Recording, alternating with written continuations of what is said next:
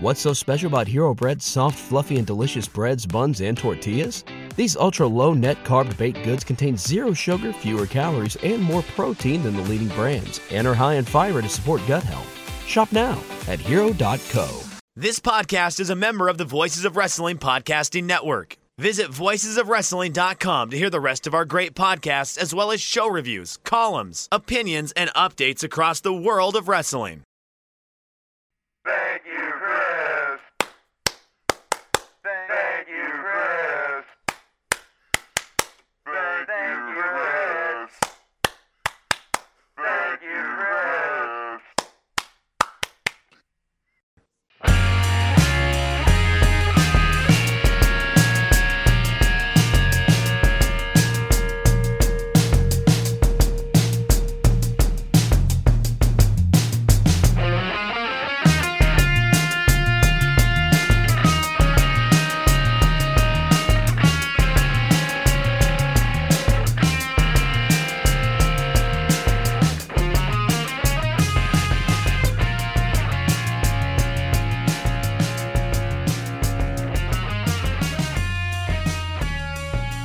MyBookie presents Shake Them Ropes.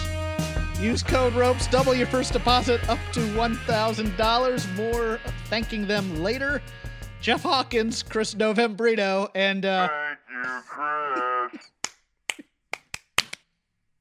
one more time. Thank you, Chris.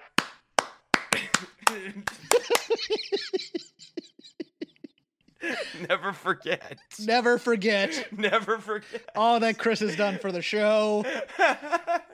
May he rest in peace. No, I can't believe they did that, Jeff. For those who may not have watched SmackDown yet, part of the tribute to Pat Patterson was one voice saying, "Thank you, Pat." Overdubbed like 20 or 30 times with no difference in the inflection. What you heard here off the Casio, Thank you, Chris. only marginally worse than what they came up with. I understood the My Way video. Maybe don't put a picture of him with children up there as part of the flashback. More Especially on that when in a it's saying bit. I did it my way. Yeah. Can we give a touching tribute on WWE television just once? Between this and the Undertaker retirement, I don't know, Chris. This company likes to have its emotional distance, let's say. Well, I think this is hard, in a weird way. It's hard, like Undertaker's was hard, and having them back to back, because I think Vince is really feeling his mortality, right? I think that's why you didn't get more of a speech from Vince either this time around. Although, in terms of like in-ring importance, obviously Undertaker's more important, but in terms of backstage importance and being a backstage person for Vince McMahon, I feel like Pat Patterson was owed that from Vince. Pat Patterson's a genius. Pat Patterson is a wrestling genius in terms of finishes, in terms of creativity. He invented the Royal Rumble. Very well known as Vince's main finish guy for a number of years. Also the first Intercontinental Champion. I'll kind of push back a little on Chris. It's not as important in the ring, but I get it.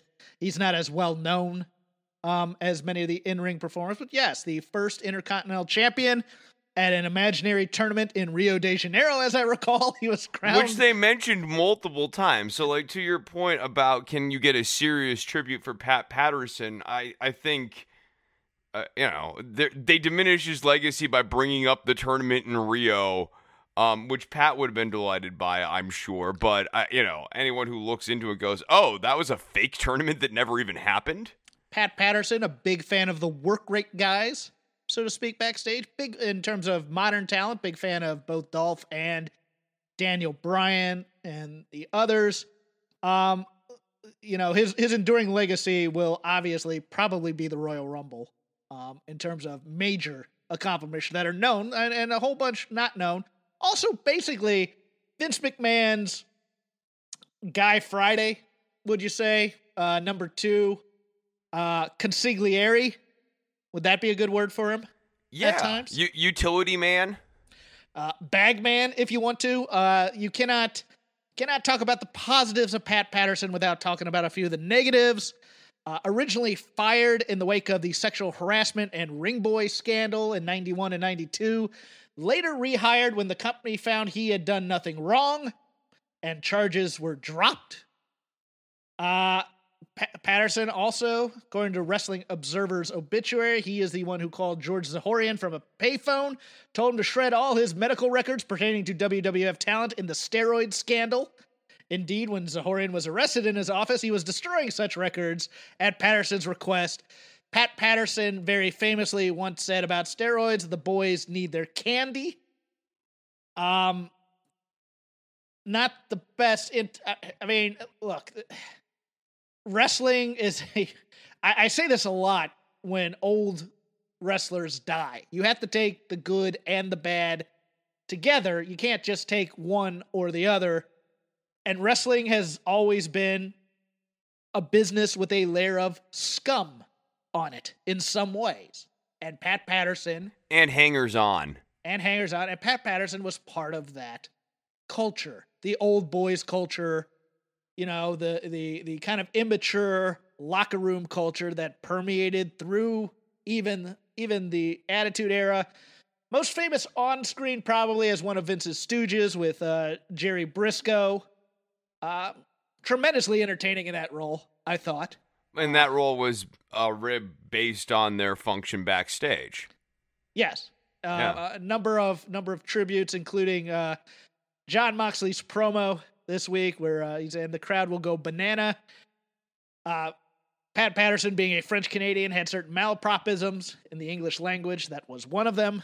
But yeah, any other thoughts on Pat Patterson? I've really kind of tried to play it even here in terms of positive and negative with him. I have strong opinions on both. Well, you pushed back earlier on my take that Patterson's more important in terms of his impact on wrestling outside the ring than inside the ring.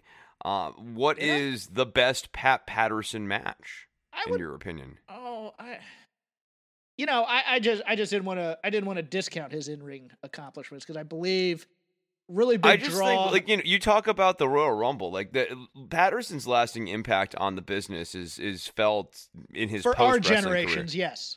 Yeah. But I even like move styles and stuff. I don't think he's not like a guy like Rick Rude who's selling style influenced a bunch of people, or like Ric Flair who's just overall work style. No, not to that extent. He was a fixture in the San Francisco wrestling scene when wrestling was more localized. I believe he was a tag team partner of Ray the Crippler Stevens. Don't quote me on that. I'm just going from memory, and I don't have his Wikipedia up, nor do I want to. But he also not a big fan of what he liked to call the Cirque du Soleil style of modern wrestling, which I found very interesting because he is a big work rate psychology guy, but not a fan of modern style per se in terms of how it's evolved. So, yeah, I think you're probably right, and I think his enduring legacy, if not Vince McMahon's Hatchet Man, Bag Man, Consigliere. It's very hard for me to divorce him and Gerald Briscoe from that role because it was such a huge function of what they did in their peak days backstage when they were at the peak of their influence, shall we say. They were serving as bagmen. Yeah, pretty much. I mean, there's no other way. And it was part of the culture. You're either complicit or you're fired. So, I mean, even if it was done under duress, it doesn't make it right, you know. No, but yeah, I mean, for anyone who's familiar with the locker room culture of WWF into WWE between 1990 and let's say 2008, like Patterson and Briscoe very much served a big function in the maintenance and the operation within that culture. Yes, it gave Vince McMahon disconnect and also ears in the locker room. So, yeah, I mean, Stooges gonna stooge. The name was somewhat appropriate. But at the same time, he has passed away after a battle with cancer. Attention must be paid. And look, I love the Royal Rumble. I thought it was genius the first time I saw it. I saw the first one, I believe, 87 or 88 on the USA Network. I love the idea of a battle royale where not everybody starts at once. There's certain strategy that can be played there. And for me, if anybody in entertainment has half that legacy, they'd be happy with it, I think. Yeah. I don't have much more to add. I don't either. On Patterson. I really yeah, don't. I'm stretching it out just a little bit here so I can get my notes up for other things here. Braun Strowman. Thank you, Chris. I don't know what to thank you for, but I will thank you. Just, if you want, we can do a murmuring moment of silence. We can pipe in an awkward moment of silence because Hawkins was insensitive during his obituary of Pat Patterson. Braun Strowman out with a knee injury. That's the reason for this booking right now. We'll see how that rehabs. I don't have any further information other than that. I don't know the extent of it. I think he's just going to get a little bit of rest until TLC, to be honest with you. Okay. Yeah, I don't have any other thoughts on that. Cool. WWE, in partnership with AmeriCares, won Best COVID-19 Awareness Program or campaign in this year's Synopsis Media Model D Awards. Together, WWE and AmeriCares helped to educate and provide resources for COVID-19 response and relief efforts. This coming off the same day the news hit that an NXT performer had COVID, but it will not affect NXT War Games. Chris, I am teeing this up for you. It's almost too easy, Jeff. It really is. Are you kidding me? Are you kidding me with these fake corporate awards? How did they? You know who's how did they in the help business? Educate on COVID-19, Chris? Other than You know people who's in the getting business of making these fake awards now? Which is kind of new to me. I didn't realize this Guinness Book of World Records now is someone you can actually contact and get it for corporate events and get set stupid Guinness records and have them come there and certify it and if you make a donation to the charity involved, they will give you a reward. I mean, and that's usually what these are. I mean, it's a little more although Who's Who in America is the biggest scam in America. Let me just put that out there. I'm actually in one volume, but all that is you pay money and you're put in Who's Who. And they do this a lot with students. You're the 1% of top students. How'd you like to be in this directory or whatever? It's ridiculous. But on the bigger front, corporate, what is it? She said philanthropy is the new marketing. This is all this is. Oh, that's right. This is all this is. Because I want to know how they educated me on COVID-19. Well, I'd like to know the process of vetting different candidates. Who else was under consideration this year? There are obviously a lot of different organizations that have done a fine job. Maybe it was just diseases that were under consideration. Maybe there was a bubonic plague, although that happened in L.A. So maybe awareness of the bubonic plague was not on the top tier of disease. The Red Death. Maybe that could Captain Trips under consideration for best disease of 2020. Now we gotta give it to COVID-19. Who's been dealing with that? How about WWE? I read this and I went, what? They have such nerve. On some level, you almost admire the audacity, but on another level, it's only so funny because this is a company that has been very sloppy and in denial about COVID-19 and its impact, and they wanted to keep running shows, and they wanted to run WrestleMania all the way up until the state of Florida. The state of Florida, of all states, was like, no, you really shouldn't. And then they didn't. This is not a company that has been really cool about COVID safety and really been thinking about the best way to make the safest environment. Even the glass stuff they were sort of dragged into. Even wearing masks out there, they got dragged into because they had an outbreak, and then they started wearing the masks. Like nearly every adjustment they have made after like the first ones that you had to make because COVID was happening, each one was prompted because of a mini outbreak. Yeah. They've been more reactionary than proactive in every sense of the word here. I'm just trying to think, did they ever do public service announcements? Nope. I've messaged you about how, for example, The Fiend is a very popular character that you're pushing heavily on the show right now. And like, they haven't even been marketing Fiend style COVID safety masks, which would be good branding for their company, good marketing for their company because someone's wearing it on their face, would look like a cool product that a kid would want to own and would want to wear and would be like cool and forward looking on COVID safety and something that you could tout. When you're giving yourself fake awards. WWE used to be able to tout on tout until you could speaking of other bad marketing moves, I guess like it's frustrating on that level too because like they've really been this deep, you nailed it, a reactionary company, and when there have been so many different opportunities, like for example running WrestleMania as we were mentioning and doing a decent chunk of it for charity or doing COVID fundraising, at no point have they done that. This company is not cool about COVID safety. They had safety. reports that they wanted fans in the fall. That's right.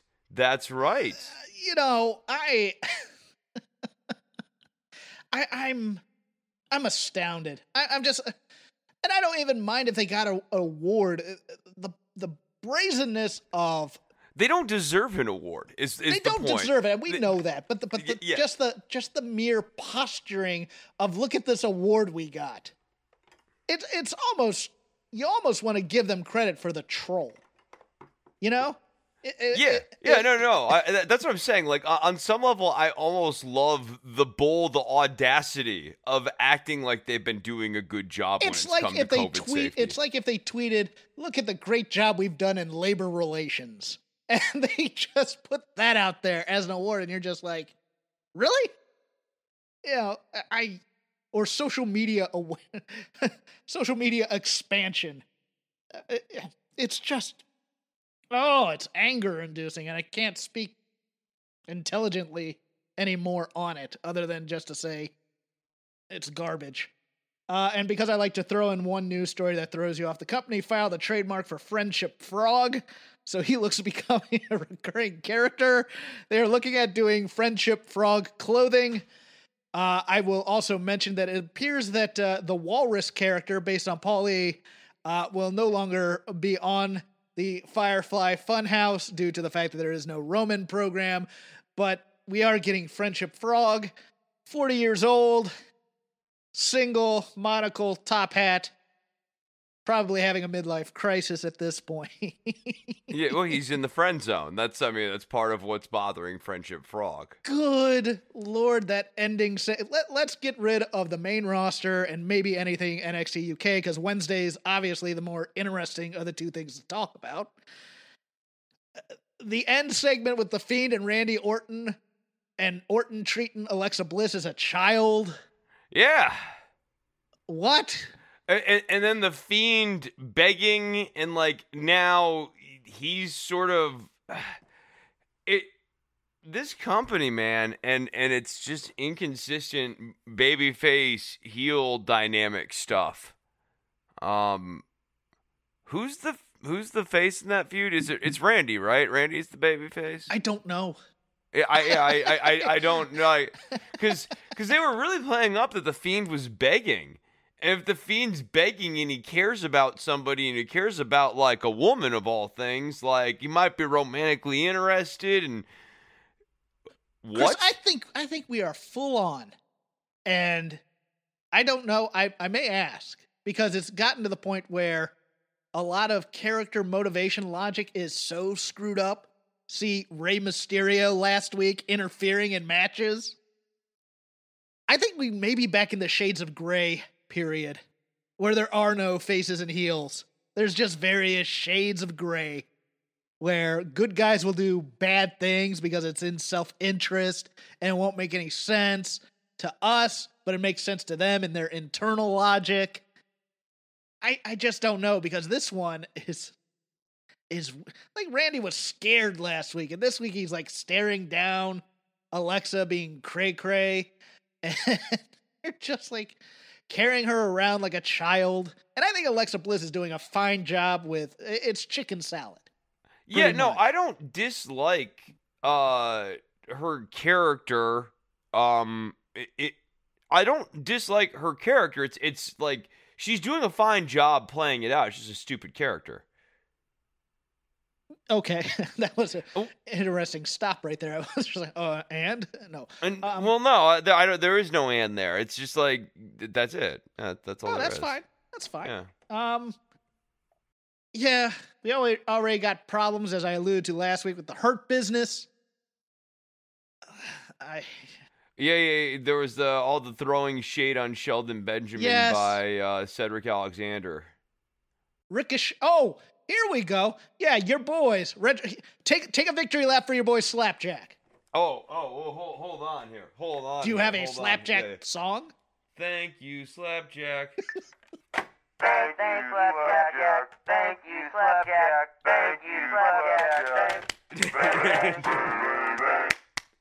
A big win. A big win over can't miss star Ricochet. No, I mean, okay, as you know, for years I covered Lucha Underground, and Prince Puma was a key star on Lucha Underground. He had a lot of great matches, and I've, of course, been a big fan of Mr. Jack for a long time. And been following all of Mr. Jack's work since he's entered the wrestling world. And his brothers Flap and Black. Yeah, and Yukon. Yeah. Mm-hmm. There are many Jacks. There really are. Oh, there sure are. And his sister Jill. But never in my wildest dreams did I imagine worlds would collide, and the modern day everyman Slapjack would prevail over a prince. But a king always beats a prince. That's what I say. Yeah, and but he's a Slapjack Jack. is a king. He's a Jack. Yeah, but a Jack beats a prince. What? He's like King Jack. He's a King Jack. He's a King Jack. Oh, you know what? He needs to win King of the Ring now. Yeah. King. Oh, I like that. I like that. King Get Slappy. this We can make him man. Yeah, King Slap. He just walks around backstage smacking. Okay, but that is actually not a bad Friday night SmackDown angle to just do for like 6 months, where he just slaps somebody. King Slap walking around slapping guys. And then the fourth block, he has a match. Yeah, he slaps Adam Pearce. They Yep. make him go out to the ring. And oh God, we're giving him ideas. The Retribution mostly relegated to main event last week, along with I just and God bless him, he's doing another chicken salad thing. Is Ali trying to make sense of all this and really kind of doing a good job in these promos, but they're not leading anywhere. Because they can't get booked strong enough, or with strong enough wins for this group to really be a credible threat at all. Reckoning is already a weak link here and is being made an example of. Don't get me wrong. I'm just gonna go out on a limb here. I think that's Mia Yim because she lost the mask, and because it's live television, we can't mention that. I think they should have just made it part of the story. If Murphy didn't recognize the guy he was once tag team champions with, how am I supposed to recognize? I don't know who Reckoning is. That's speculative. You're speculating. That's my favorite part of the show. Was halfway through the match, Corey Graves. That appears to be Steve Cutler, and who he used was to be the definitely Forgotten reading Sons. Twitter while he was doing the commentary. Master storytellers in the WWE. I just, oh my God. Oh, it hurts so bad. Anything else on Raw before I go into my little SmackDown rant? I'm just trying to see if there was anything else worth mentioning here. Slapjack beat Prince Puma. I think that's an important. Oh, we had a match headline. announced for TLC. Lana and Asuka once again facing the women's tag champs. No stipulation as yet, Chris, but can you probably guess what this is gonna be? I bet you this is going to be the tables match. What? No, here's the thing. The tables match really should be Kevin Owens and Roman Reigns. And even, like, Owens was sort of alluding to that in his promo tonight where he said, like, oh, you're the head of the table. Well, bring the ladders and chairs, too. Oh, I'm here for Lana and Asuka being in a stairs match. Or something that has nothing to do with tables. And just see them trying, well, she's been through enough tables. We need another. We're going to try to put her through stairs. Oh, and it's the third time, which means probably the blow-off of this ridiculous feud. Even though they beat him twice. I think Lana and Asuka win here. Do you think they pulled the trigger on this? Because I got the feeling that it was like week one, it's like, all right, we're going to do this match and set them up as the contenders. And then we're going to rerun it again, and they win again. So the third time is when they lose. And then just all our investment in this entire story is wasted. You're just being you're being a negative Nancy here. Do I have a reason to be positive? A positive Slapjack defeated Prince Puma on Raw this week. So mid-card push for Slapjack?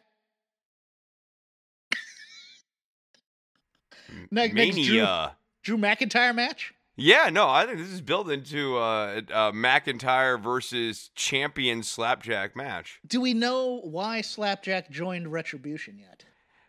I think he's working all of them. No, go on, because I don't want to cut this off. Please give me the ballad. No. Hold on. The Shake Them Ropes Theater is back, baby, and this time it's Chris Novembrino with the Ballad of Slapjack. All right, so you're familiar with the movie from the 90s, The Usual Suspects, that has Kaiser Soze. Mm-hmm. This isn't necessarily like that in any substantial way, but I think Slapjack is he deliberately nerfed someone who looks suspiciously like Mia Yim, who is of course Reckoning, and was wrestling this week. And you'll notice that T-Bar never gets a match. Why is that, Jeff? I don't know. You're telling the story. No, someone's pulling the strings. So you think that Ali's not the real leader? It's really Slapjack. Yeah, Ali's the mouthpiece. Are you familiar with the idea of the strong, silent type in history? No, Chris, tell me more. A lot of times, people, they will speak softly, and yet they'll carry a big stick. There was one of the presidents was into that. Roosevelt, I think. Yeah. I'm history's great. Yeah, no, history's awesome. Yeah. That's the story you got. Okay. Yeah, but no, I think this ends with him winning Mania, winning Rumble, big push. Yeah. Oh, before we move on, let's take a break and thank our sponsors at MyBookie. Between the NFL and college ball, there's no shortage of games to watch, and with thousands of lines available on your favorite sports and events, you can turn your game day into payday with MyBookie. If you're the type of guy who likes to back the big favorites, consider putting a couple in a parlay for a much bigger payout. Not only do parlays make meaningless games exciting, but more importantly, they give you a chance to turn ordinary bets into a real moneymaker. And don't forget the underdogs. They have a ton of value. For example, if they're playing Virginia in basketball. The thing about the NFL is that underdogs are never really dogs on Sunday. Every team truly has a chance to win, and you do too. Game spreads, championship futures, and player prop bets. It's never too late to get in on the action. Start turning your sports knowledge into actual cash in your wallet. Sign up at mybookie.ag, and when you do, use our promo code ROPES, ROPES, to claim a deposit match dollar for dollar all the way up to $1,000. It's a bonus designed to give you a little help and a head start on your winning season. That's promo code ROPES for you to claim your bonus when you make your deposit. Stacked UFC cards, presidential prop bets because they still haven't paid out. It's not They still too haven't paid late. out. They still haven't paid out at the major sports books. All the major sports and more. Sign up today to begin your winning season exclusively at MyBookie, and we thank them for sponsoring Shake Them Ropes and other shows here at Voices of Wrestling. All right. It's time to get my anger out and my fury. Thank you, Chris. Bayley, longest reigning SmackDown Women's Champ of all time, getting beat quite a bit here to build up Natty in anticipation of this Tribute to the Troops match, which I just assume it's a tag match between Sasha and Bianca Belair taking on Bayley and Natty. And I assume Natty's going to take the pin after Bayley walks out on her. But are we just going to cool her off until Rumble season? Because I assume she's probably winning Rumble and then try and heat her up again for another Sasha match. If you think we're getting back into an era of shades of gray, like when you say shades of gray, what I hear in parentheticals is week to week. And I don't know that there's a ton of thought about what these angles are about from week to week. And you really felt that with Carmella and Sasha Banks, where those two were talking about nothing for 3 minutes. Good Lord, that was bad. Oh, it was and awful. I love Sasha, and I love Carmella. Carmella can be very entertaining. No, but it was nails on a chalkboard, absolutely awful. It was very, very bad. You know what it is, and we'll get into this a bit when we talk AEW a little. It's the difference between they're not storytelling per se. They're looking at who they're protecting in this week and who they're making strong in this week. So right. it's one of those things where it's like, well, all right, Bayley got beat, but it's anticipation of this tag match where she'll walk out and look strong again, and we need to build up Natty because we're probably beating her next week, as opposed to what's the story we're telling? The story we should be telling is we're building up a third major star on the SmackDown brand in Bianca Belair, and they didn't do it during Survivor Series. I don't care how people watched that match. That was not a strong showing by Bianca Belair that makes her into someone who can carry the division or someone you want to see in a one-on-one big-time match necessarily. It was the character of Bianca, didn't get beat, ergo she's strong, and that's backstage thinking. That's not storytelling thinking. Yeah, I barely remember the way that the Survivor Series match finished. I will give it to you because I have it on the brain. Let's see. Ruby Riott gets knocked out by Shayna Baszler after the Carafuna clutch is held on to too long.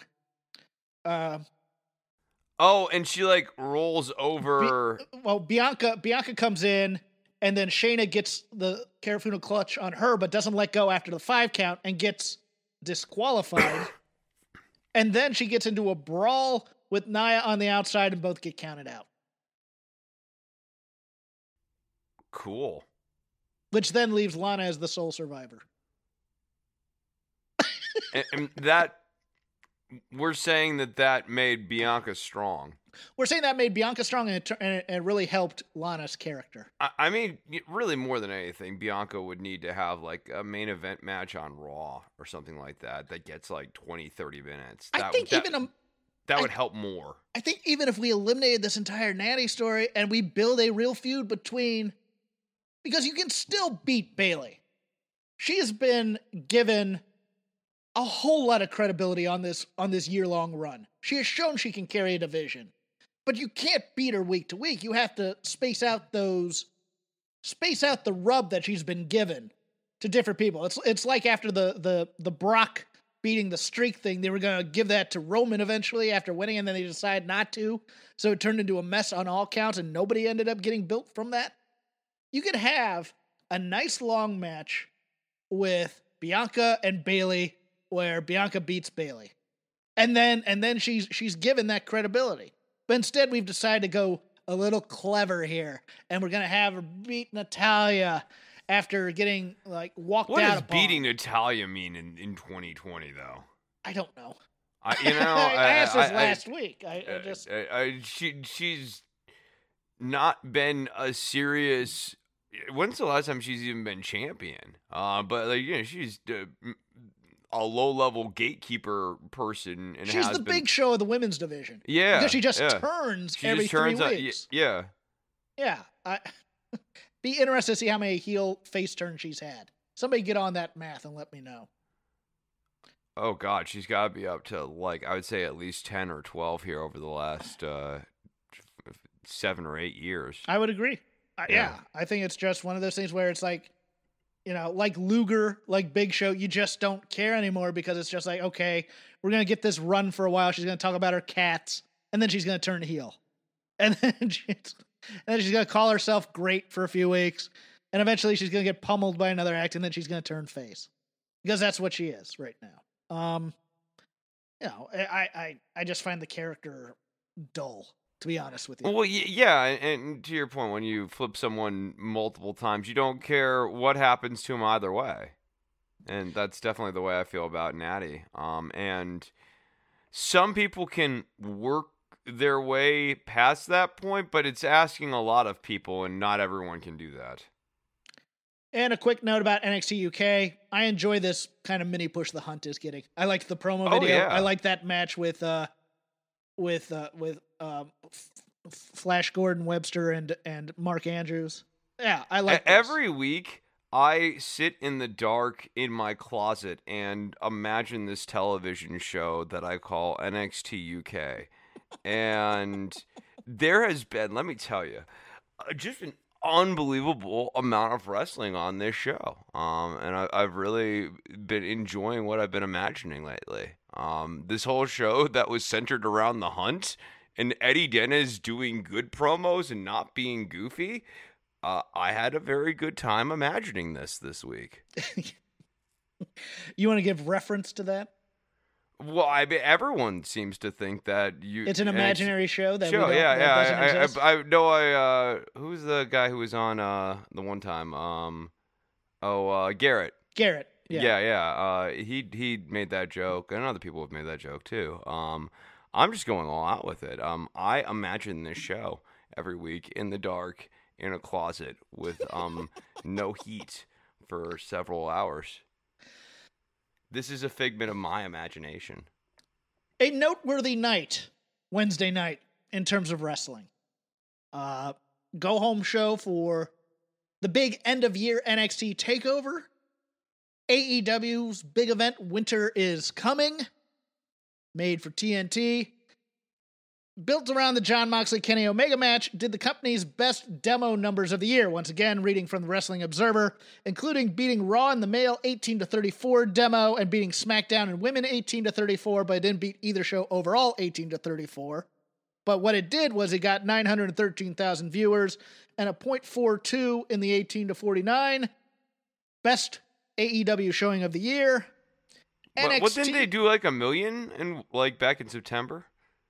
The demo figure was the best. Oh, okay. Yeah, all right. The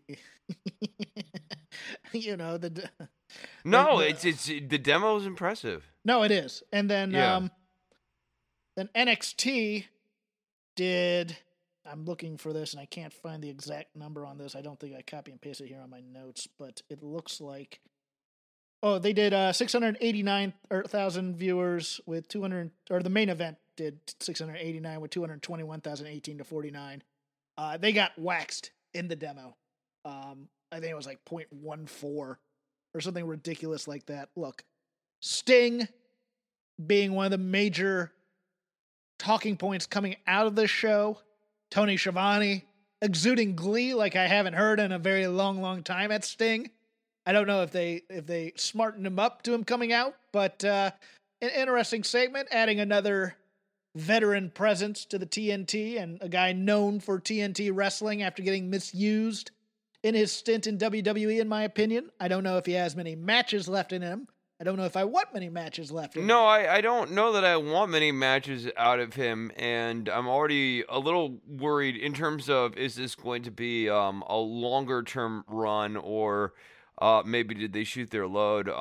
I was worried when they said next week we're doing Sting Speaks, because Sting Speaks, every time they do this, it's like I've seen several Sting Speaks. They're always duds. Sting is at his best when he says nothing. And hits guys with bats. Yes. Yeah. And what I would do is, if I was AEW, is I would avoid doing him actually speaking next week. And maybe even take that moment to, like, quote unquote traumatize Sting, to make him not want to speak or say anything and only speak through actions, because that's how you're gonna get the most out of him. And to your point, Jeff, I don't know that he needs to have a match. In fact, Sting was the most over when he wasn't having matches at all. Then how do you use him in a wrestling company? A Deus Ex Machina, like, plot device, like, that Sting's around. Like, he's like a spirit that kind of haunts the Federation in a way. Like Spectre in the DC universe. I know that. Yeah. Do you know that reference? No. Okay. No, I don't. I'm yes-anding. Just say.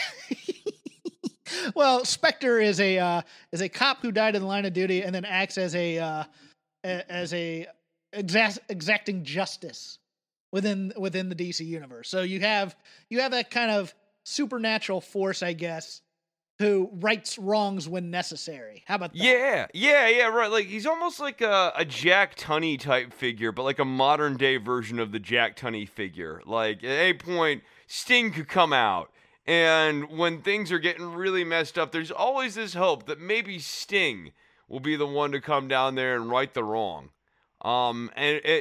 But no, I think less is more with him. I don't want him to have in-ring matches, and I think, the less he says, the better. Not unless it's against Tully Blanchard. Then I'll watch. But maybe a 6-man as a special event one time. He gets in, he does the Stinger Splash, Scorpion, Death Drop, 1, 2, 3. But less will be more, so to speak, in my opinion. Oh yeah, I mean, dude, like, his matches, even in like the last decade, they've not been very deep in terms of movesets or anything like that. For the type of show that AEW does in terms of matches, I think it'd be hard to hide how limited Sting is in a singles match on AEW's product. Yes, the other major news coming out of this, Kenny Omega, now your AEW champion. Screwjob finish with the help of one Don Callis of Impact Wrestling. The end of the night, eyeballs were drawn to Kenny's appearance on Impact Wrestling on Tuesday nights on Access. I will not opine right now. I will allow you your opinion here, Chris, before I say anything. Please give me your opinion on this.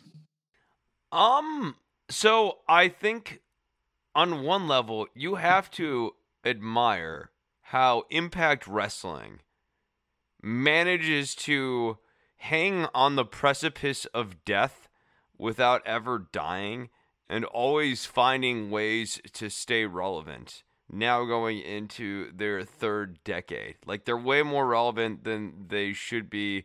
They should have gone under as a company a gazillion times, but like they have some degree of continuity. I think for their part of this is great. For Don Callis' part, like, this is the masterstroke.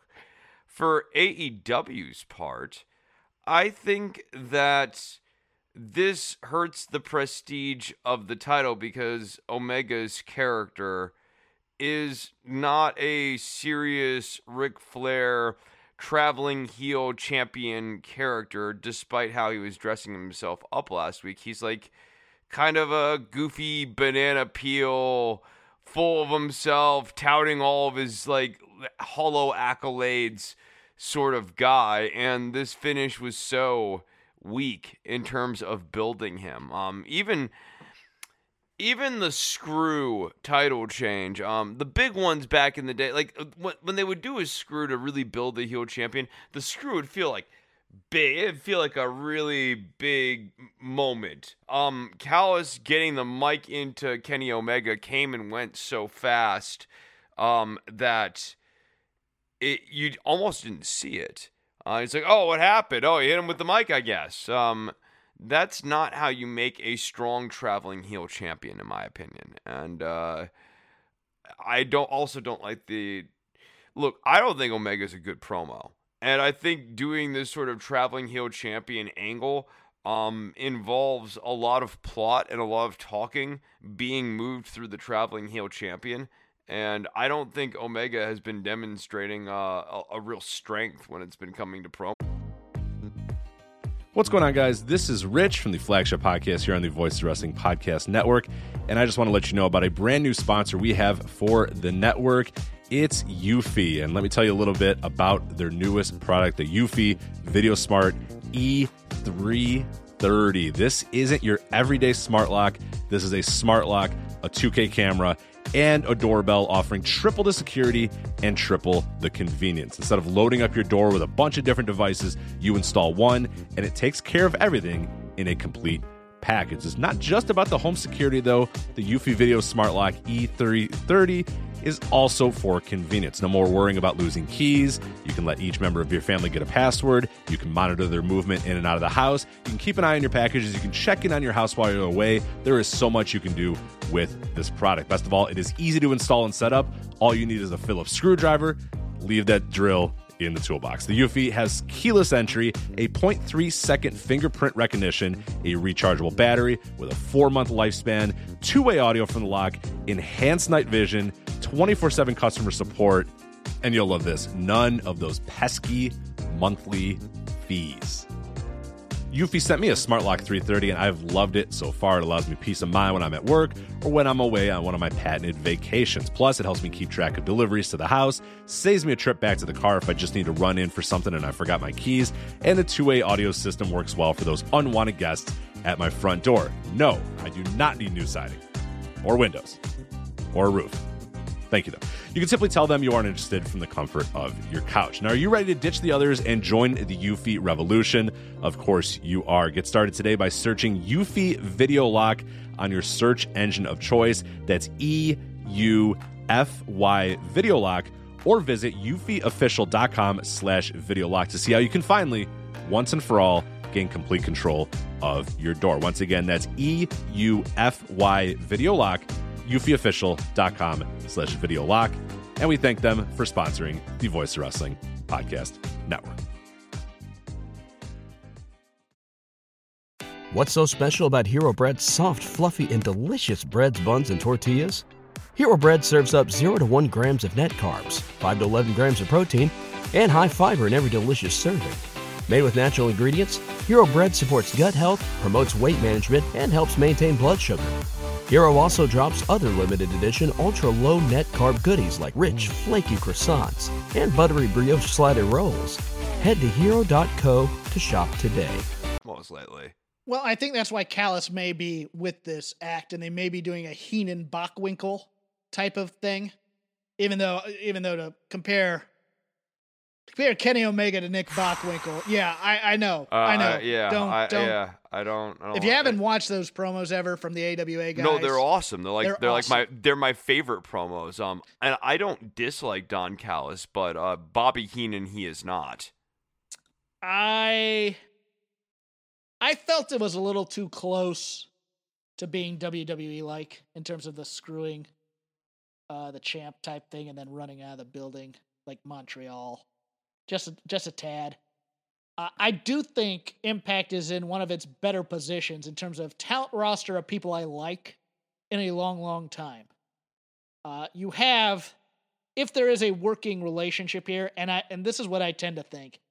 I tend to think a lot of this cooperation is to show AEW as the anti-WWE again, where we will work with smaller companies to help build them up and make, rising tide raises all boats, even though what fans really want is AEW and New Japan to work together. But, I will take a North versus FTR match, please. You probably have some interaction with the Good Brothers in some way with the Young Bucks. Yeah, no, I think it spruces up divisions. It allows for a little bit of rotation from shows. It allows AEW to essentially get free cameras on their talent and get free content. You mean depending on TNA or Impact versus AEW? Because I don't understand what AEW gets out of this at all, other than being generous. access to the talent. I suppose. Yeah. But yeah, no. I guess you're right. I think for TNA or Impact gets the benefit of the cameras, and AEW gets the benefit of an expanded roster, which is a thing they need.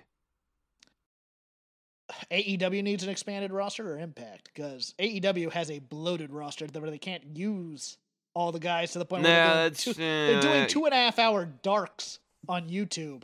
To Are get they really? Guys reps. Yeah, that was what it was last week. I don't know what it was this week. Whoa. 2.5 hour darks? Yes.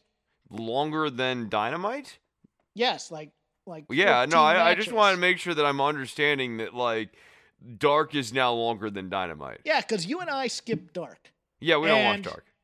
It's one of those things where it's almost a battle of wills. And we'll get into this with NXT a little bit as well. But it's like the online content, having to keep up with that, plus BTE, for NXT, the stuff on WWE.com. It's like you have to keep up. It's almost like they're requiring you, if you want to be a completist, they're going to take up all your time. And it's a battle for, okay, you got to pick one or the other. But the question I was going to lead to originally before I got off on that tangent. Thank you, Chris. Oh, yeah, that was the worst tangent we've ever been on. I'm sorry to the listeners. No, I was hoping for the keyboard there. Thank you.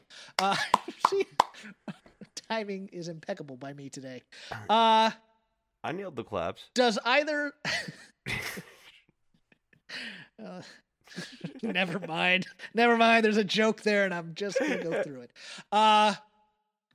Does Sting or the Omega being champion going to different shows / being the champ, does either expand this pie of about 1.5 million, and we'll include Raw and SmackDown in this, to 2 million viewers that are actual wrestling fans these days? Or is it just something that fans of the product already are just going to talk about? It'll get them excited. It might bring viewers from one Wednesday show to the other, but it won't expand into wrestling being cool per se. I think what would get additional eyes on the product is, and I'm aware that this is not what's going to happen, and this is a proposition that will probably upset some in the audience, but an extended angle between Sting and Shaquille O'Neal, who are two people associated with this. You don't even necessarily have to have them touching, but like everyone else on the roster, they're just dudes on a wrestling show. Because, like, wrestling doesn't have that level of cultural saturation that it once did. People still know who Sting is. People don't know who Shaq is. And if you say Shaq's having, like, a feud with Sting and they're doing it on this show, AEW, I think that might get some normie people, so to speak, to watch that angle and check out AEW to see the Sting versus Shaquille O'Neal angle. Does Sting move the needle in and of himself? Not necessarily. But yeah, like, as I said, Shaq might be a tool they could use, and Sting versus Shaq might be a tool that they could use. Like, to me, a guy who can't miss promos. If you get 2 or 3 of those guys, that will move the needle for me. And I think Moxley is close. I think MJF could be that guy, but he's now, I don't know, he's kind of veering towards the meta a little bit.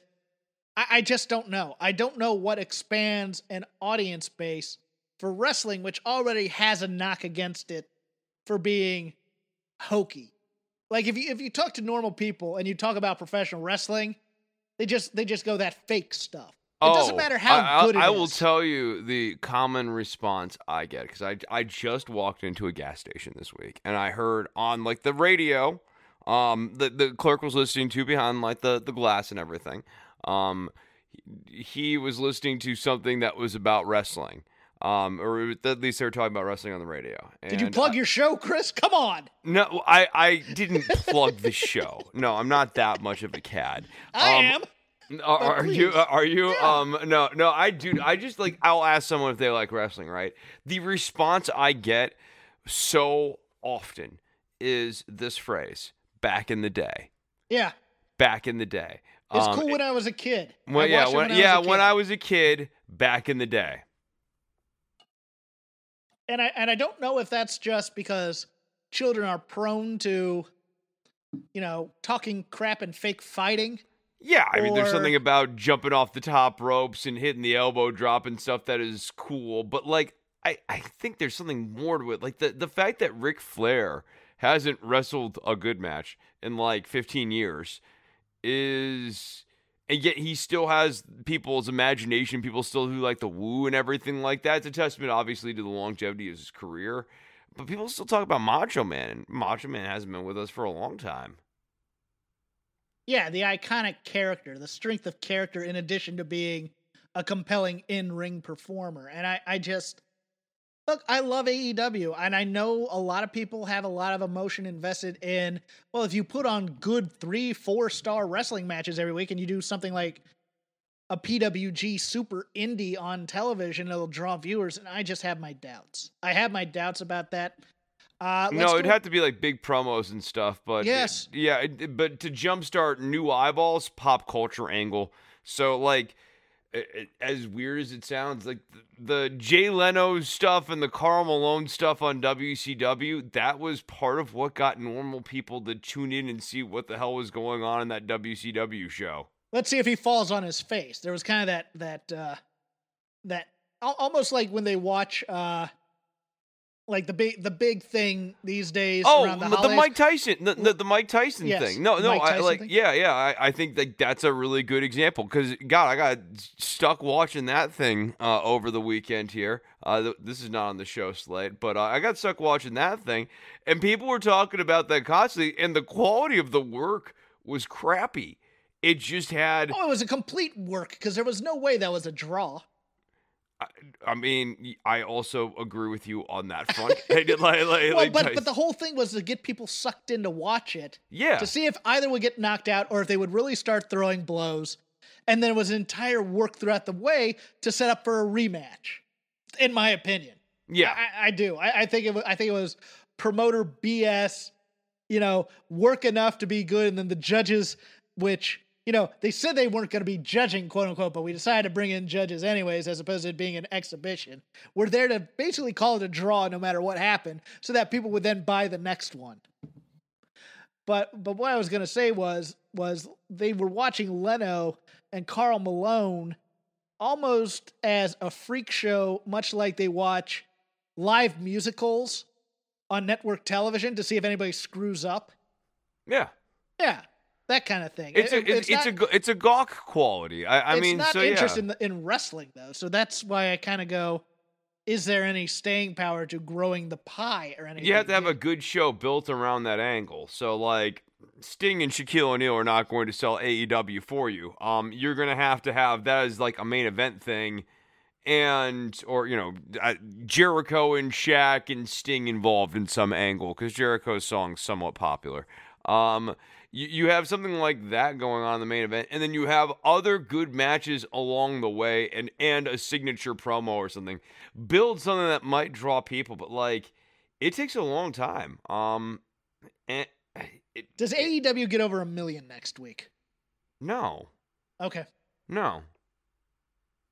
I mean, I'd like for them to prove me wrong, but I think they hit 1 million once. That's basically their cap. I don't see them getting 1 million next week. Is there anybody on the roster who could cut a promo so compelling that they could grow to 1 million, in your opinion? I thought MJF at one point in this year, and I'm sure he can get back there, but not right now where he's at with this character and this current feud. Like Moxley's promos, don't think he's a needle mover like that. No. Okay. Yeah, no, I'm not trying to be No, or mean or anything like I'm that. sorry to put you on the spot like that. No, to be honest with you. it's a good question. I don't. I like good promos. And it doesn't need to be, you know what? And I'm just going to lay this out there. You don't need a large audience. Like ER used to hit 30 million every week on network television. You just have to George have. Clooney was dreamy though. Yes, I know. I know. I'll never look like him. Look, Anthony Edwards. Everybody loves I'll never look like him either. But the thing was, you can now succeed as a niche product. You don't need to necessarily grow out and be, water cooler talk every week. You can be the show that, 1.5 million people. But you want to see some movement in this brand, right? Like, we're not. I'm sure people have gathered this who still listen to this show. We're not the ratings wars guys, and you will not be getting passionate week-to-week coverage of the rating wars stuff. Because for me, it's always been about like the longer trend. Do they break 1 million? Do they break 1.5 million? Do they break 2? To your point, I don't think they need to like be pulling in MASH finale numbers every week. Right? Well, let me cut you off because you raised my next question before we move on to NXT. Is this a death knell in terms of the balance? I mean, does this 900,000 number continue, or do we go back to more of the 800 versus 750,000 type viewer levels, or is this 960 to 600 from here on out? That's what I just have a very hard time seeing it going regularly beyond 1 million. I don't. But what I'm saying is, does NXT have a problem in terms of they've now become old hat? And I do tend to think, no, they've totally become old hat. It's kind of crazy, dude. Like NXT UK right now feels more like NXT. It feels more like a wrestling show than NXT does. Yeah. No, it has more of the flavor. So NXT US is no longer a hot brand. What I do think AEW's performance is indicative of is that NXT and the Vince strategy for NXT, or whatever the booking patterns are that are going on around NXT, have just completely devoured the credibility and the goodwill towards NXT US. And that's a damn shame because there are good stuff on NXT US, like for example Pat McAfee. But like the way they do all of the mid-card booking on NXT US is just this feels like main roster malaise, and especially just because you brought that up, the Jake Atlas reboot here. Oh my God, that promo. Okay, that promo felt like it was from the 1988 Cocaine Before the Promo era. I am so excited! Yes! I won! A week after getting the enhancement talent entrance, where you just have your name on the Chiron and get crushed, now's the time we got to reheat up Jake Atlas, who should be a star and should be out there. I get mad about this because AEW wanted to put him on the forefront of what they wanted to be in terms of diversity, marketing, and he's just a dude who they're trying to build up into a cruiserweight match with a guy that has so much more star potential, even though his flunkies are now getting beat left and right, which makes him less special in some ways, because that entire stable just looks like one guy in 2 red shirts. Yeah. That's not uncommon, though, whenever they make stables like that. Other things I liked on NXT before we get to the preview of War Games here, which we can talk about other things. I liked the simplicity of the build for the strap match. You have an enhancement match. Cameron Grimes beats the win. He brings out the strap. He whips the guy for a couple times. Cuts this promo about, with false bravado and everything, not paying attention to what's going on. Loomis is behind him. And then it freaks him out. He gets whipped a couple times and has to run off. If this feud hadn't been going for 6 months already, this would have been an awesome promo, in my opinion. Yeah, no, I thought the beat was great, and Cameron Grimes as this character is a hoot, and I think they do a good, because of his match style, whenever they need to rebuild him, he gets rebuilt pretty successfully, I'd say. I agree. Yeah, but yeah, no, this is fun. It's still weird that Dexter Loomis is a babyface stalker. Babyface serial killer almost, even. Yes. With some Anti-hero. connection to the undead anti-hero. Yeah. Yeah, it's such a... That's the guy. That's the face of our division. That guy right there. And they zoom in and the crowd's like, Dexter. Thank you, Dexter. Thank you, Dexter. And, and obviously, then, after that, it's like, well, who else can we get that's a serial killer? How about that slapjack guy? He wears a hockey mask. That guy's he's not a serial killer. He just has weird twitching. Why would you say that? Something I liked, but was a complete waste of time. I love Everrise. I want Malcolm Bivens to be their manager. Malcolm Bivens making a very short cameo on this NXT show during the Timothy Thatcher segment. I liked the after the match promo from Everrise Yes. where we arrived. Some of their best stuff is on WWE.com on social media. I retweet it as best as I can. It should be on the TV to explain these guys and their delusional heeldom. I like that they're in the ring. I like that Imperium comes in, kicks their ass, throws them out of the ring. I like having the grizzled young veterans versus Imperium. I like having teams of self-interest eventually colliding. I don't mind heel versus heel matches in that way. What I do mind is 20 minutes of wrestling before Everrise comes in and makes this a total schmaz DQ.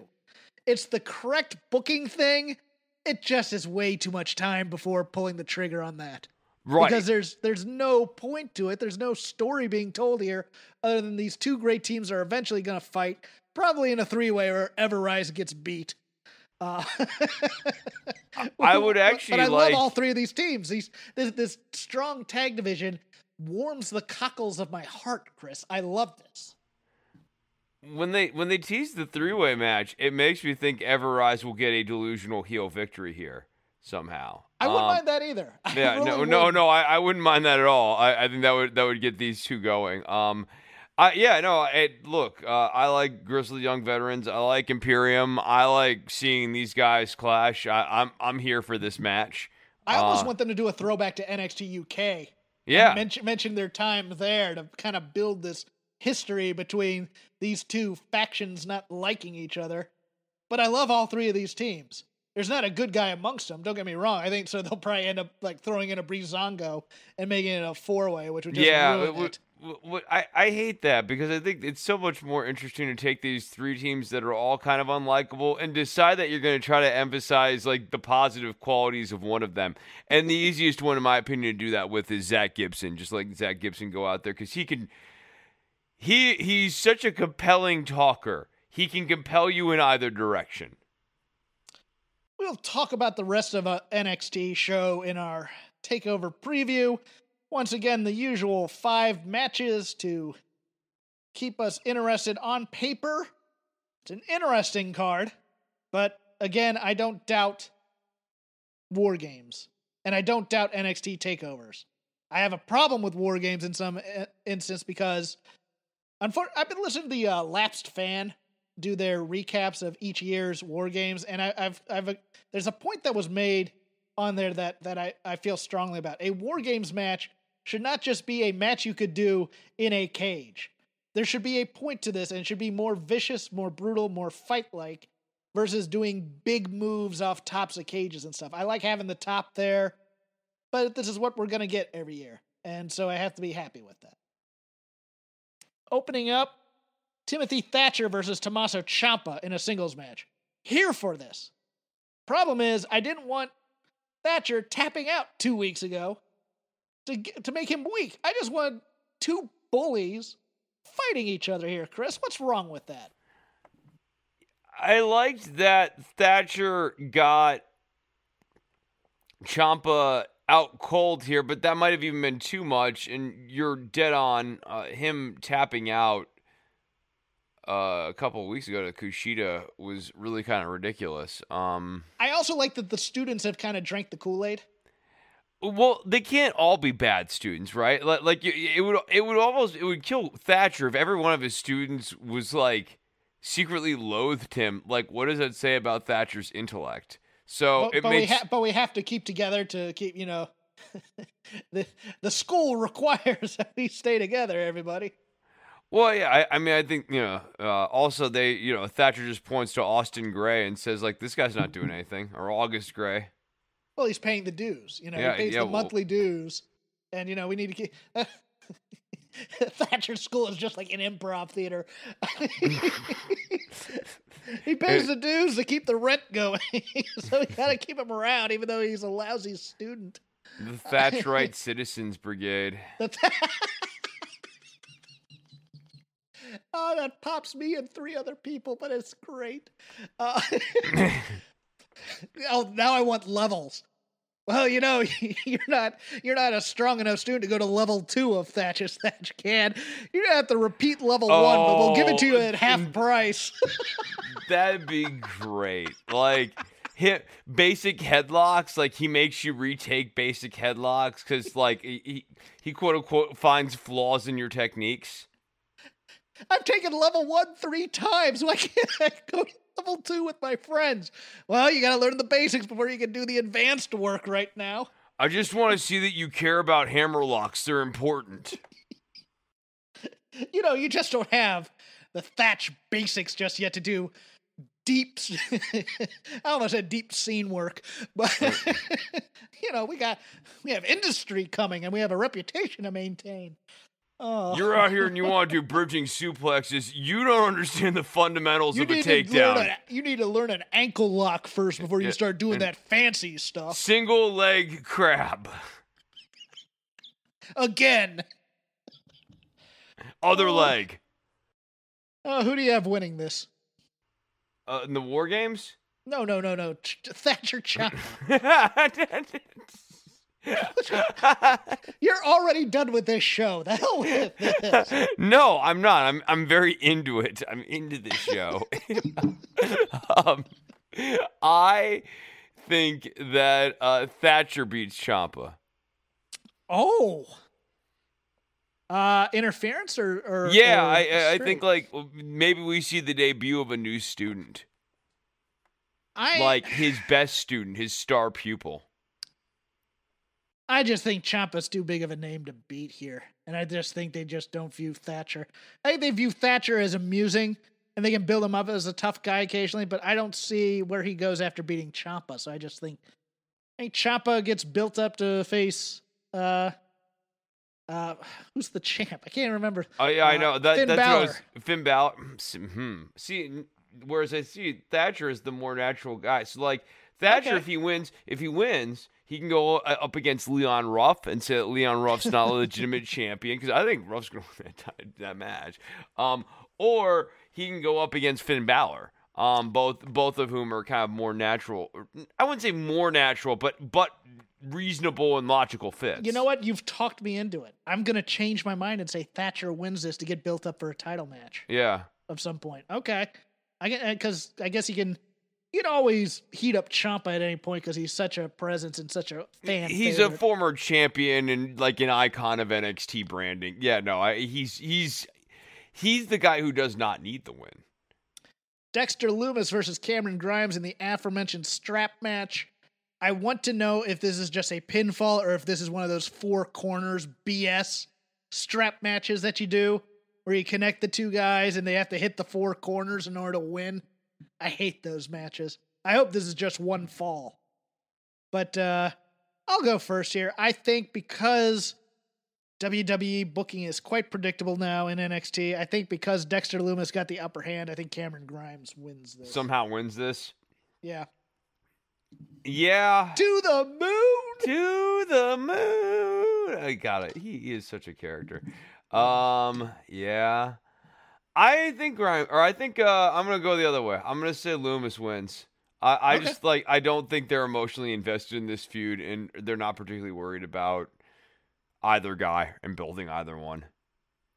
Leon Ruff, your NXT North American champion, getting engaged to NXT referee, who was also a former talent, by the way, taking on Johnny Gargano and Damian Priest in a triple threat match.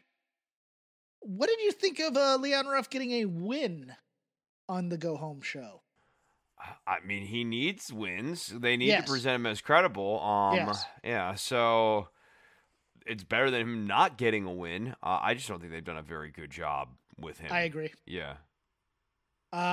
You think Leon Ruff wins this? Does he win banana peel when the other two fight?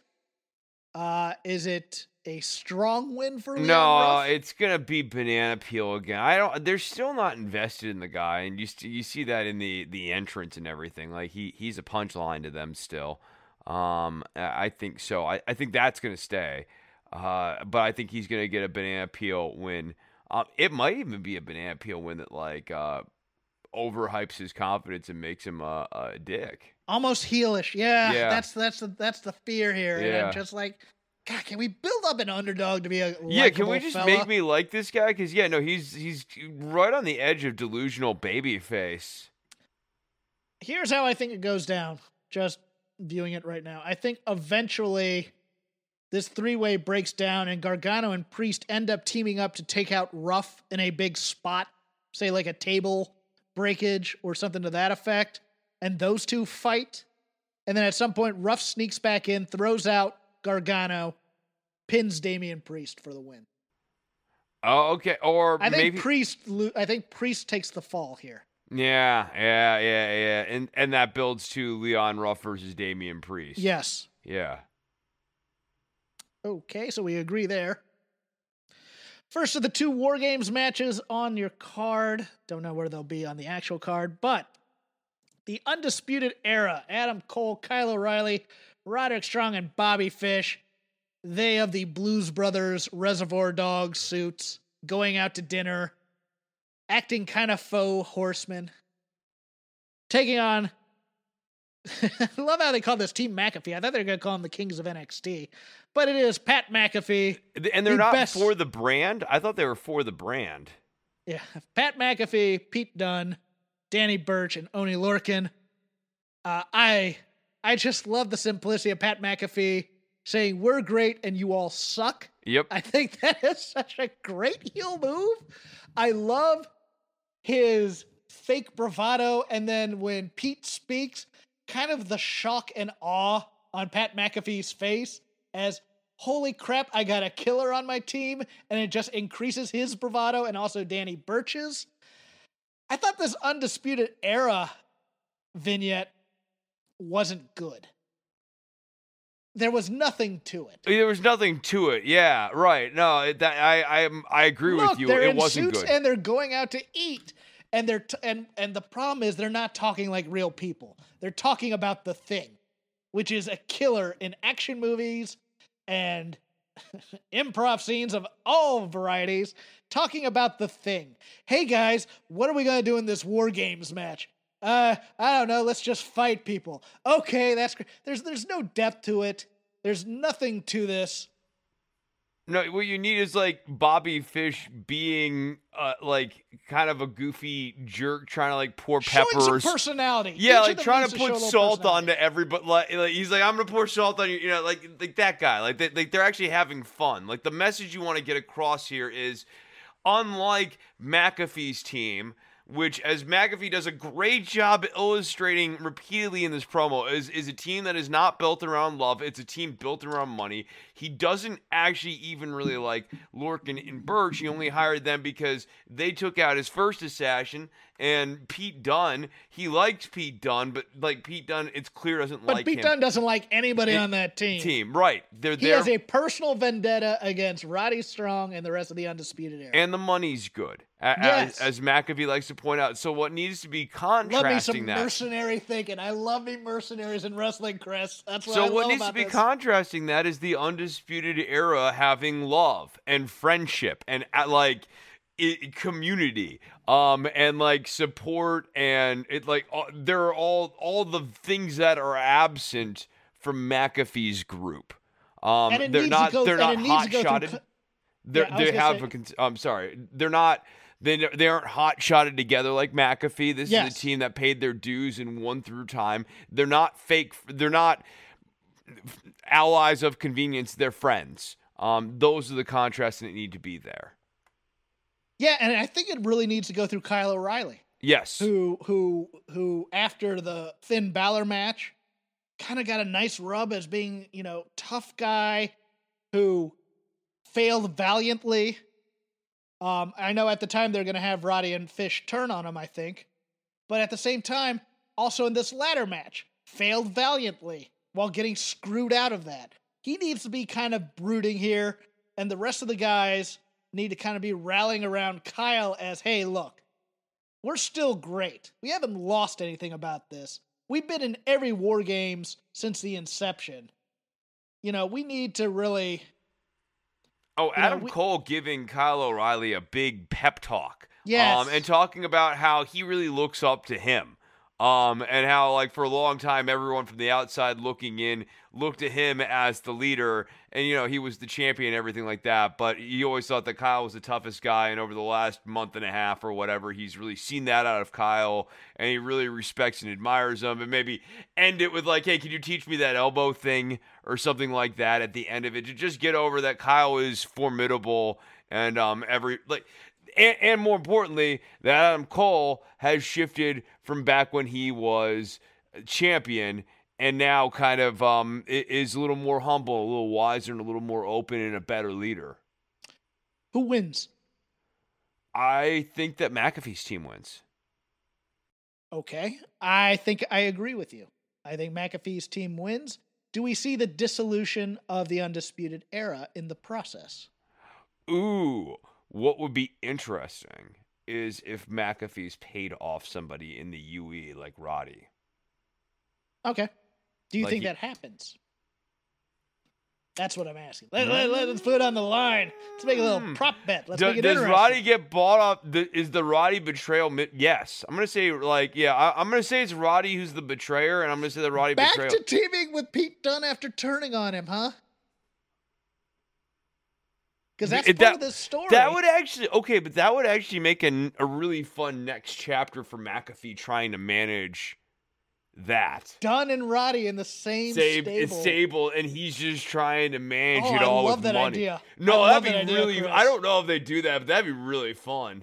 Yeah. I know it's fantasy booking. But I know, love that idea. but it's intriguing. Yeah. Or I guess you could buy off Fish if you don't want to get that fancy pants with Fish it. is easy to beat. Yeah, And I don't say that's the that. other I don't thing, say too. that derogatively, but he's No, I like always the Fish, guy but yeah. who takes the fall if you need to.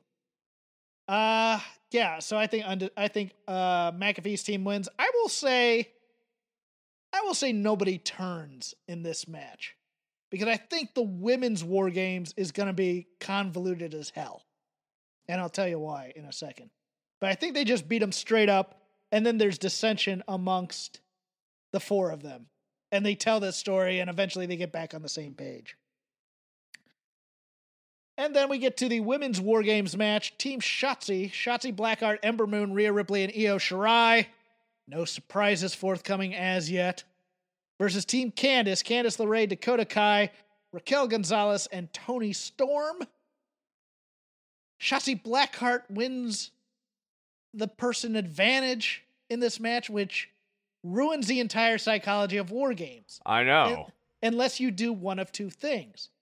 Somebody gets knocked out before the match, or there's a heel turn within it, or somehow the baby faces can't even the odds. Like you gimmick the cage again, or something to that effect. And that's why I think this is going to be convoluted, because I think there's a story here, and I don't know what it's going to be.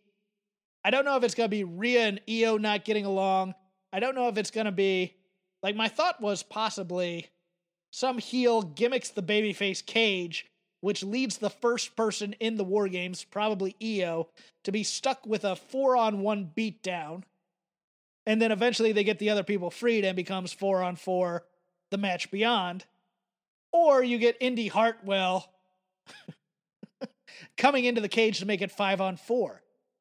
This can't go on straight. Yeah, and I don't know how. So I think I've got it. So the advantage for the babyface can be turned into a disadvantage because there are more heels outside of the cage than inside of the cage. So the heels can get out of their holding cage and attack the babyfaces who are still stuck out. So essentially, like you turn what would be the man advantage into the man disadvantage outside, and the heels gain advantage on the outside. Because I don't know who's the betrayer out of these four. Like, maybe there's some dissension between Io or Rhea or something like that. Maybe. I hope to God they don't turn Rhea heel. I know, right. I mean, they might do that because they've been lazy with how they book her. But, like... And it was terrible. Bringing in her own personal self-doubt after that terrible booking of her in WrestleMania. Why would you do that to a person you want to be a star? Because you don't want them to be a star. A person who's very obviously star-level talent. I want to make it clear, I like Rhea Ripley and think she is a star. It's just, if you don't book them like that, then, they are what they are. I mean, when this was originally a TBA instead of Io Shirai, I thought possibly Sasha Banks as number 4 because this is... the kind of the Kevin Owens thing, but this run of Sasha is to keep her happy, and I know she really kind of wants to do these types of things, these legendary matches like War Games. I just don't know. I feel like this is going to be way overbooked. And after last year... A match with Shotzi Blackheart. Really? You think that's going to be overbooked?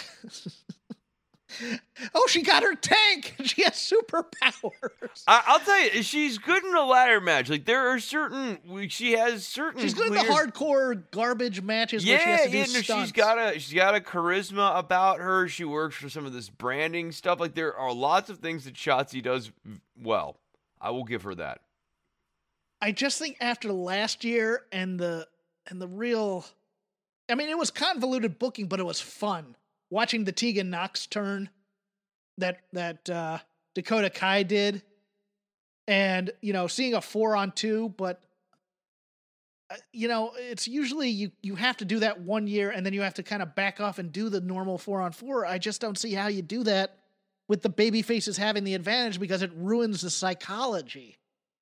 And I think Rhea turns on her team. That's I think the big spot here is that Indy Hartwell at some point comes into the ring and Ember does the Eclipse off the top of the cage. That'll be my call. I think Io Shirai does a moonsault at some point off the top of the cage, but I think also we get an Eclipse off the top of the cage at some point.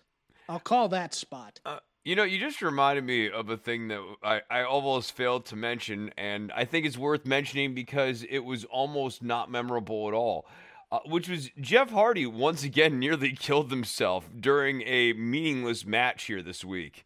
The Symphony of Destruction match? Which I completely glossed over because I have no interest in it. No, I have no interest in it, but he nearly killed himself with that ladder. Yes. Yeah, that was insane. Yes. Well, it's big moments. Got to get those big moments in, but yeah. Jeff killing himself as a 40-something-year-old man who they think is 20. He's not indestructible. It's hard to watch now. Yes. It makes me uncomfortable. I heard commentary get kind of uneasy calling that spot. Watching them play it back and rewatching it, I did not. I don't like watching him do this to himself, especially for nothing. For nothing in these nothing matches. Yes, because he has a limit now, and he's not the superstar he once was. And they make him go out there and act like the 20-year-old Jeff Hardy still. But we're getting off track here, and the booze is flowing. So time is not on my side. Okay. Okay. It feels like the psychology of this match is babyface's win to get back at the destruction of Shotzi's tank. I feel like that reveal's coming, Chris. I feel like that's part of this match. Oh, maybe Indy Hartwell gets ran over by the tank.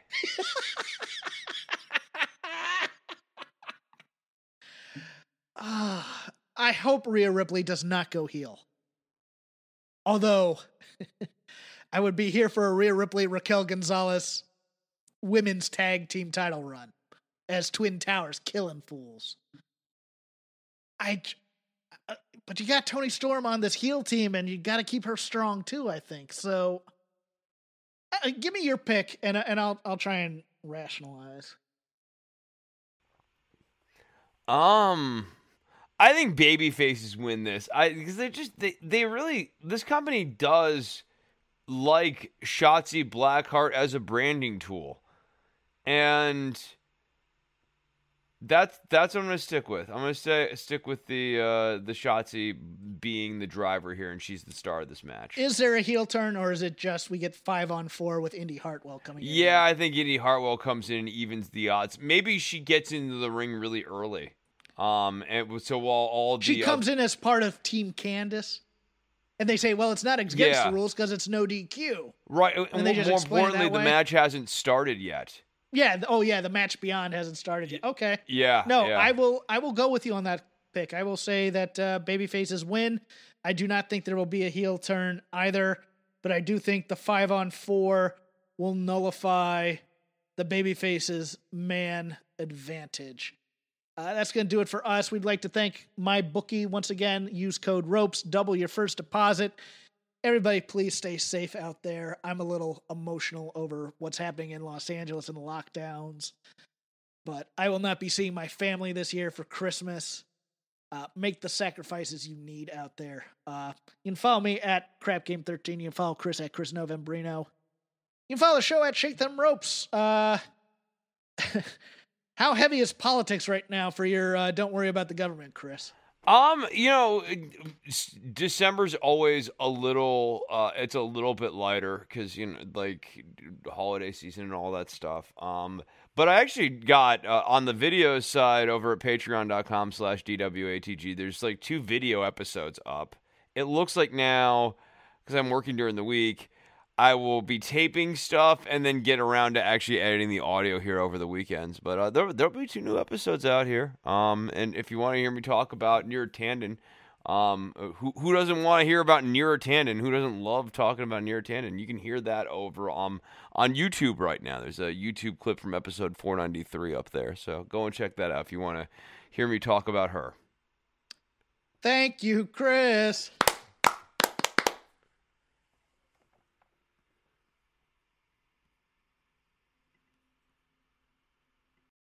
What's so special about Hero Bread's soft, fluffy, and delicious breads, buns, and tortillas? These ultra-low net-carb baked goods contain 0 sugar, fewer calories, and more protein than the leading brands, and are high in fiber to support gut health. Shop now at Hero.co.